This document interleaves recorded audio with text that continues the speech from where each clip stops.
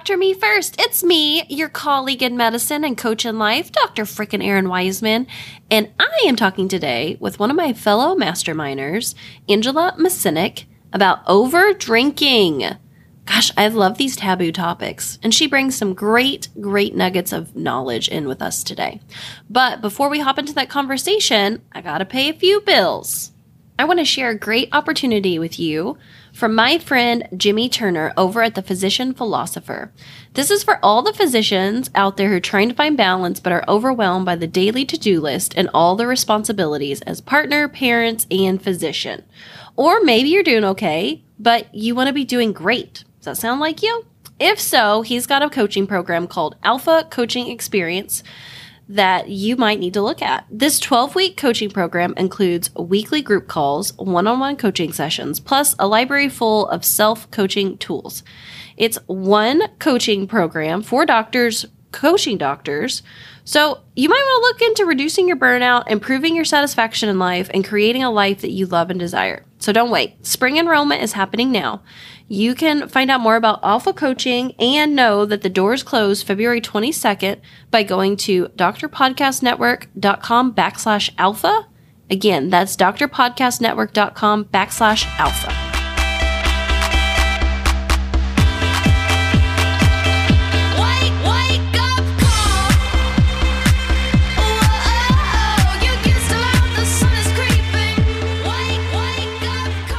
Welcome to the podcast, my friend, my fellow masterminder, Angela Masinek. It's great to have you here today, girl.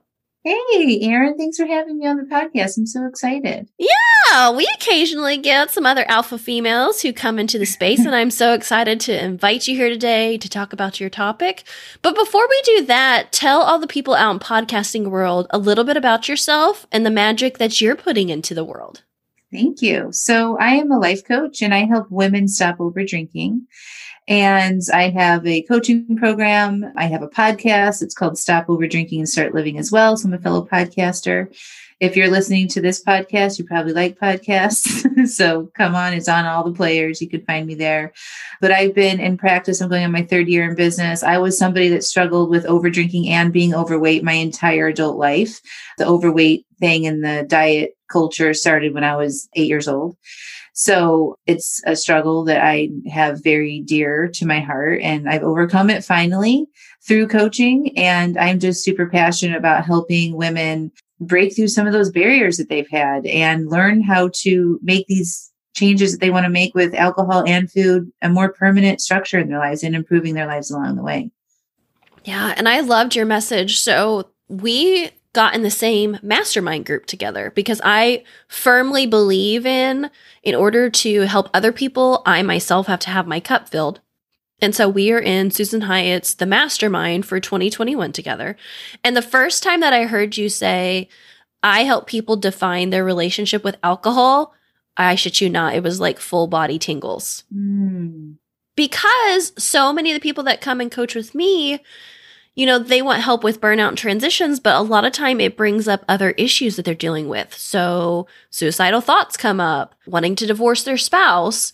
And the other big one is like alcohol and things that we use to like numb and mitigate the hurt in our lives. And so after I heard that and just getting to know you so much more and that you are 100% my people, I wanted to get you on the podcast to talk about that because I think so many times as physicians, we quote unquote know the right answers and we tell our patients, you know, no more than 2 drinks a night. If you're a woman, you shouldn't have more than 7 in a week, blah, blah, blah, blah, blah.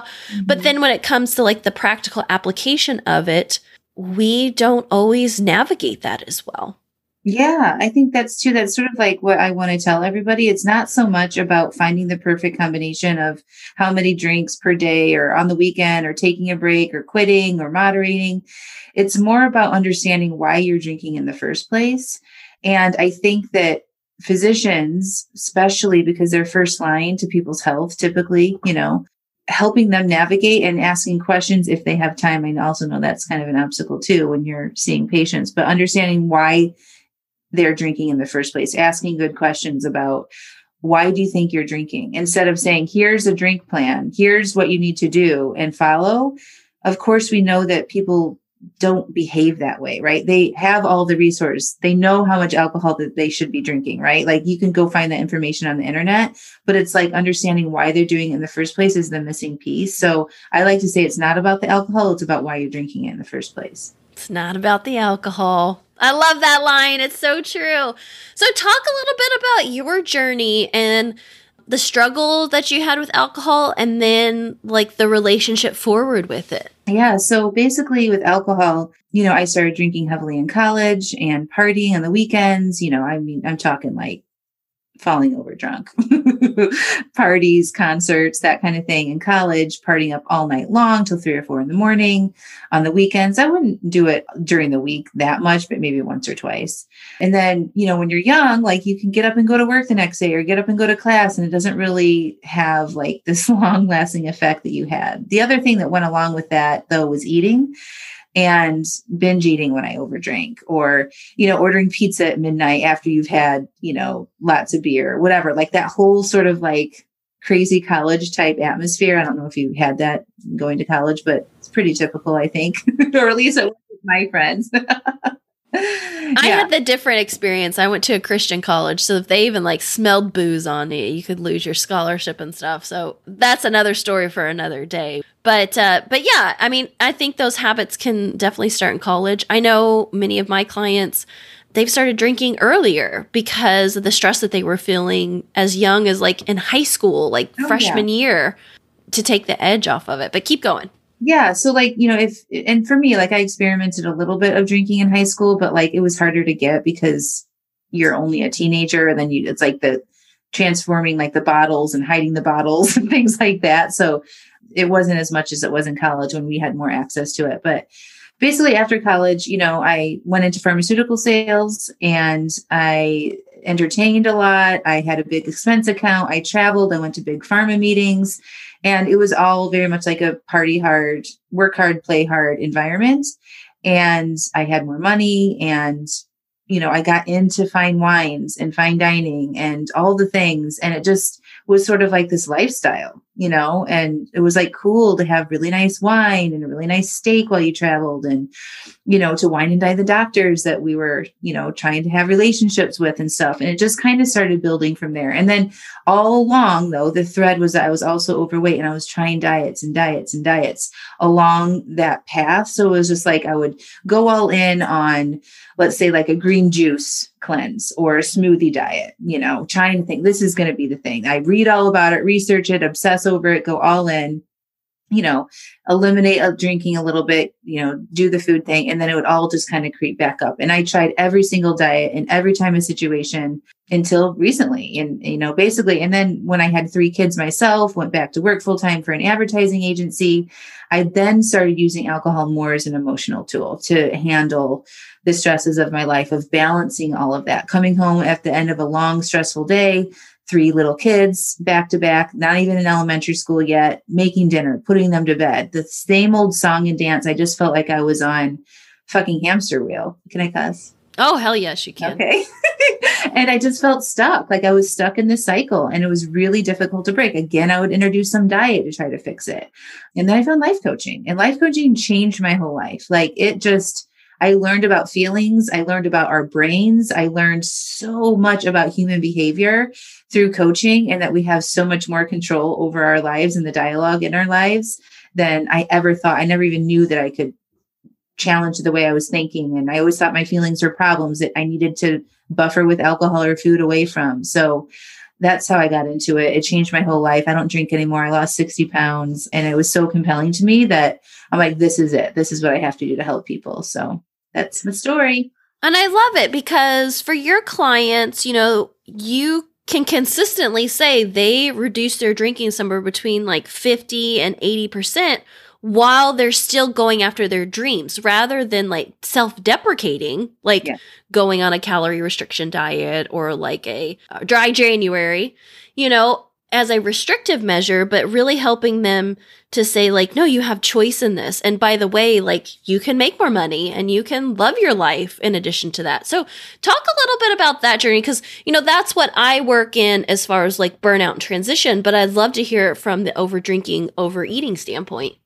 Yeah. So I think that we're so used to, as a society, especially around diet culture or making health changes, that it has to be hard and that you have to follow a plan or a regimen to do that. And like we were talking about earlier, there's so many plans and regimens that you can follow. It's really not about the plan or the regimen. It's about understanding how those actions work, right? So like human beings take action based on how they feel, and our feelings are generated by how we think.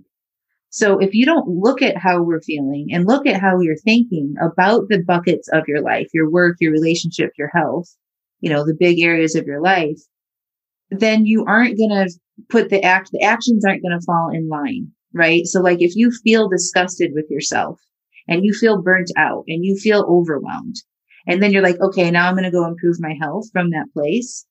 You'll go after it for a little while, and then you'll burn out on it again because the energy behind it doesn't feel good, right? So I help my clients get the energy in alignment, their feelings in alignment, and their thoughts about doing the work so that it feels good. And then they naturally want to keep doing with it. It doesn't feel hard. It doesn't feel forced. And it feels very loving and supportive of the life that they want to live.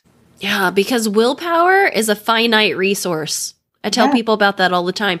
And even though we can white knuckle and like push through some really hard shit as physicians, eventually that resource will run out. It just does. And I think that's so important that I've seen in my own life, that you can only strong arm something for so long before it's like, well, it's that yo-yo effect. It's like you're all tied up and real tight, or you're like flailing out of control. Instead of like, I like to use the pendulum effect of like, you go a little bit far to the right, then you come back to center type of thing, rather than yo-yoing. Yeah, I agree. It's like the willpower we use throughout the day is to just get up and get to work in the morning, to get your kids out the door, whatever it is you need to do there, to go to the gym. By the time the end of the day rolls around and for you and managing patients and your clients and things like that, you're doing things you really don't want to do all day long. And that's tapping into that resource of willpower. By the end of the day, when it's time to not drink or it's time to not eat all the chips, you're exhausted from that. And that's why it feels so hard for people, is because they're like, I just need to fight. I just need to hold on. I should have better willpower. I should be able to fight the urge here. And that is just not the right approach to it. You want to allow and be and tap into a more loving resource than using that hand clenchy, graspy type. Yeah, exactly. So talking to the listener out there, because I know there are people who are listening right now who are like, I'm not an alcoholic, but I'm not happy with my alcohol consumption, or I'm not happy with how I eat. What would you say for them as first steps? I think the first step is just sort of understanding where you are and uncovering why you're drinking. So like say, it's a Thursday night and you normally drink on Thursday nights, or even if it's every night, maybe you normally drink a glass of wine or two every night, right? Before you have that glass of wine at night, why don't you just give yourself a little pause there and ask, why do I want this? Am I using this to try to solve something? Those two questions just give you pause and bring your desire for it up to the conscious level. And you will probably say something, just because I want to relax. That's probably the first thought that most people has. Like, it's been a long day. I want to relax. I deserve it. Right? I just need a break. It's my only pleasure that I have, especially right now in the pandemic. Right? And so that is what you want to listen to.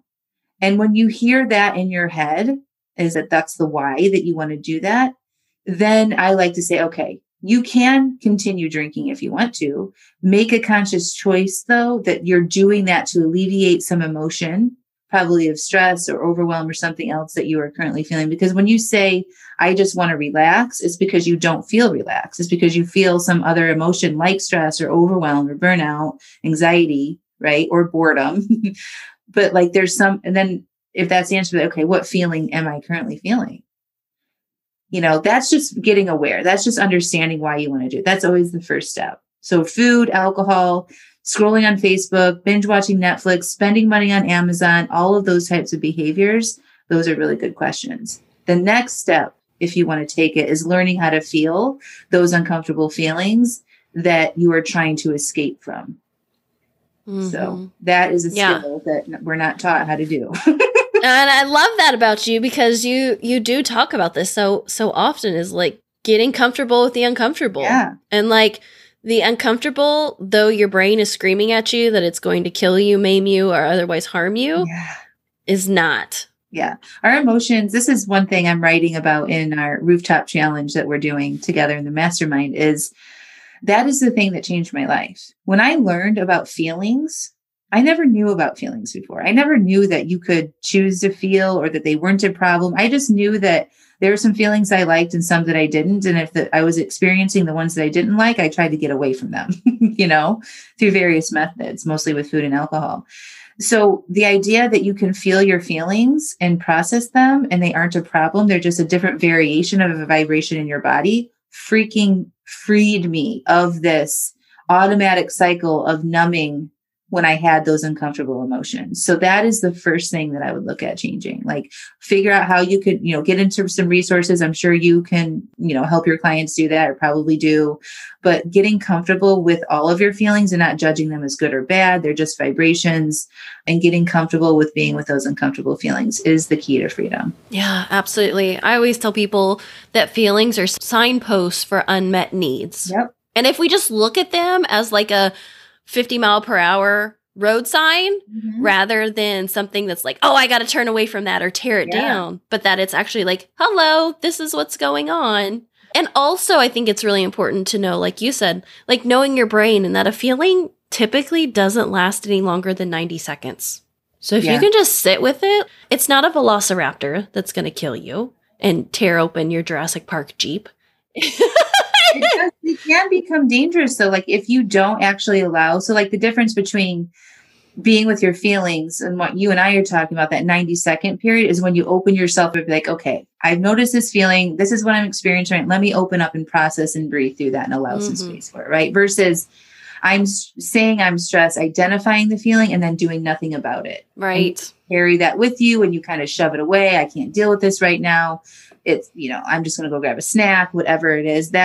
You're aware of your feelings, but then pausing and processing, that's the work, right? Like that's the awareness, that's taking the time and the space to do that. And then it's processed and it leaves you, right? Or not sometimes, but being willing to be with that and process that is the ticket. And yeah, they're just like, and what you really want, I love when Susan did this with us, is what is that feeling trying to tell you? What is the message that it's trying to deliver to you? So if you're overwhelmed or burnt out, like you want to listen to those feelings are trying to tell you something. There's a communication there that you're missing when you do go to the food or the alcohol or the escaping that you need to hear. And then if you do numb or escape from that way, your feelings just come back twofold on the other end, because the next day, not only did you not address the overwhelm or the burnout, that's still there. It didn't go away. You just numbed it. But now you have the guilt and the frustration of you doing something that you didn't want to do, and the tiredness that comes along with it, and the chatter in your brain about why can't I not drink or whatever it is. So it becomes a bigger issue. Yeah. And it just keeps piling and piling and piling. I call it the monster in the closet. And it starts off as this little thing, but eventually it's just a ginormous breaking down the door until it gets your attention. Yeah. Yeah. And usually that attention is a manifestation into some other problem. Oh, 100%. Usually honestly, most of the time, it's something physical that drops you on your ass so that you will pay attention. Yeah. Yeah. At least that's how it's manifested in my life. And then the people I work with as well is like, you can only hide it for so long before it will physically drop you. Yeah. I mean, sometimes it comes up in being like accident prone. Like for me, I would trip a lot and fall because I would like be rushing through things all the time and like anxiously driven to do all the things I needed to do. And I would have a lot of accidents. And I have a lot less accidents now when I slow down and process and feel and not escape or not numb. That's the way it showed up for me. And then of course the weight, you know what I mean? Like that is a manifestation of emotional shit that hasn't been processed, right? Yeah, absolutely it is. So excess weight is a good sign of another issue that's now created when you don't process your feelings or bring them to the surface. Yeah, absolutely. So if people are super resonating with your message, where's some good places that they can come hang out with you? Probably the most consistent way to hang out with me is on my podcast. It's Stop Over Drinking and Start Living. I do a great weekly email. So if you want to sign up to get my weekly emails, you can just visit my website, angelamasinek.com, and sign up to get my top 3 podcast downloads. And then I'm on Facebook. and Instagram. And I'm also on Clubhouse now. Yeah, you're doing the Clubhouse thing. Yeah, so the handle at Clubhouse is at Angela Messenick.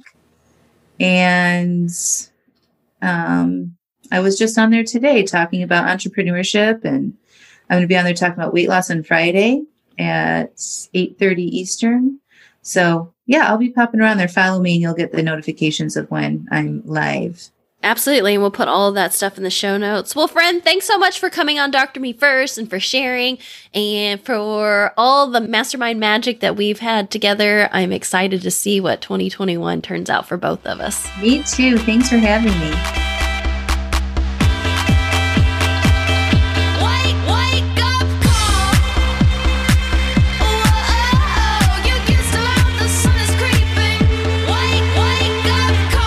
Every badass woman needs a tribe. After everything we deal with during the work week and in our home life and within ourselves, we all deserve a place to recharge, relax, and talk to people who really get us. The Burnt Out to Badass group is a place where you can show up as yourself. You'll get encouragement and coaching on your unique situation and an occasional kick in the butt to get you unstuck as well. We are beating burnout together. This is the third cohort. It's starting February 21st. And if you have been thinking about it, now is the time to act.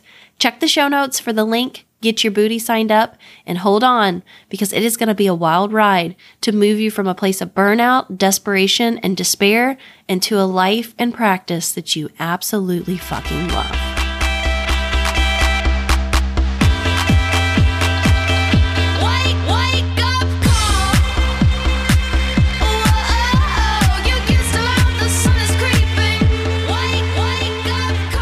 Yes, you got to get over there and check out Stop Overdrinking and Start Living, Angela's podcast. It's phenomenal. I love when she talks about that you can have any relationship that you want with alcohol. Because, you know, as a primary care physician, I know the guidelines. I know when it's problematic drinking and all that sort of thing. And I think sometimes we try to tease the line when in reality we can choose. We can 100% choose. So Angela, thank you so much for being in the mastermind with me. Thank you for all the fun and shenanigans that we have. And thank you for coming and talking. I highly recommend, Angela, if this is something that spoke to you. I know so many of my friends, of our colleagues, we use alcohol as a coping mechanism. And I think it's really important to define how we want to interact with alcohol. So thanks again, friend. All right, let's get into our kick of encouragement today. I have been talking a whole bunch about values. And no, not about value-based care, which you know that's what everybody's the buzzword right now with everything. I'm talking about values as in personal values. And I wrote out this little thing the other day because I was having a little bit of a thought tornado and I needed to remind myself. So here it is. My value is not based on my income. My value is not based on the amount of debt that I have. My value is not based on the amount of debt that I've paid off. My value is not based on my productivity. My value is not based on my retirement account. My value is not based on what I do on a daily basis. My value is not based on my kids' behavior. And also, my value is not based on the number of podcast downloads that I get. I was really getting in my head the other day because it's so easy to use extrinsic values and external validation to kind of fluff ourselves up and remind ourselves how big and important we are. But it's really the hard work of reminding yourself that you are inherently valuable no matter you go to an office, you do skull-based surgery, or if you just sit around on the couch all day. And so I'm going to get a little philosophical with you and jump into some human ethics and go with me because I always love those classes in college and med school. So when we talk about human life, we can talk about it from two different places of value. We can talk about it from intrinsic value, which is valuable in and of itself. It's valued by someone for its own sake, or instrumental value, which is value based on being used to some end. And so I love how this is put because so much of my life, I think I've based it on instrumental value. like how I can use this. What is it based off of? I mean, money is a huge example of this. Like, what can you buy with a $20 bill? That is the value of something, right? When we look at human life and we look at the extent of our own lives, however, if we only used instrumental value, then the person who doesn't contribute to society, who, is seen as like a burden, would have lesser value than someone else who is a contributor to society, who is highly educated, who is a philanthropist. And so this is, of course, a philosophical and ethical dilemma that I recently posed to my coaching clients when I said, it's kind of like the question of like, you're in a boat that's sinking with a dentist, a chef, and a dog walker. Who do you save, right? And inherently, you would want to go with the person with the most value. But if we're really leaning into that all people have intrinsic value, then we're all valuable in the same amount. So another place that value has showed up in my life recently is that we are thinking about getting our house refinanced. Like, interest rates are really low right now. We didn't do it a couple years ago. And so, we're eligible to do it. Well, whenever you have to do that, you have to get all your numbers together, right? Like, they want tax returns from the past, 3 to 5 years. They want to know about all your accounts. They want to see all of your debts, everything. It feels like getting naked on the exam table. Ugh, I hate it.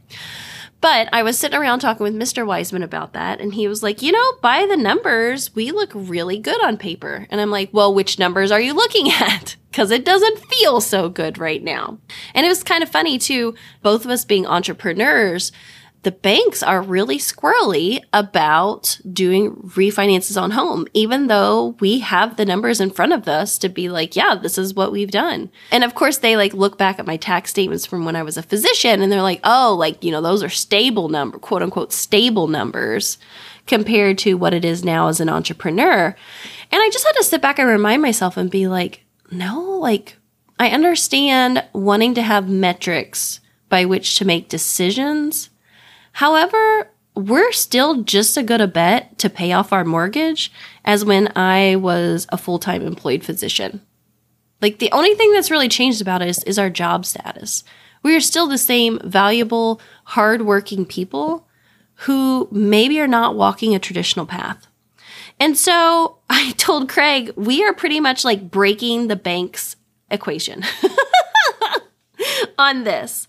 And think about it. I mean, that's kind of the trap that we get in as physicians, is people are like, oh, you have lots of money, so we're going to lend you lots of money, and you can buy a home that's 3 times your net worth and all the things. But when it comes down to it and leading a value-based life and a fulfilled life, I think we have to find our value from within. So there you go, my friend. Your value is not based on your income. Your value is not based on your productivity. Your value is not based off your kids' crazy-ass behavior. Your value is your value, and you are so valuable. All right, as a reminder, remember today's sponsor is Alpha Coaching Experience. Act now to claim your spot in spring enrollment as doors close February 22nd. There's no better time than to make a change you know you deserve to be a better partner, a better parent, and a better physician. Head over to drpodcastnetwork.com/alpha and get all the details. As always, don't forget, your life, your calling, your pulse matters.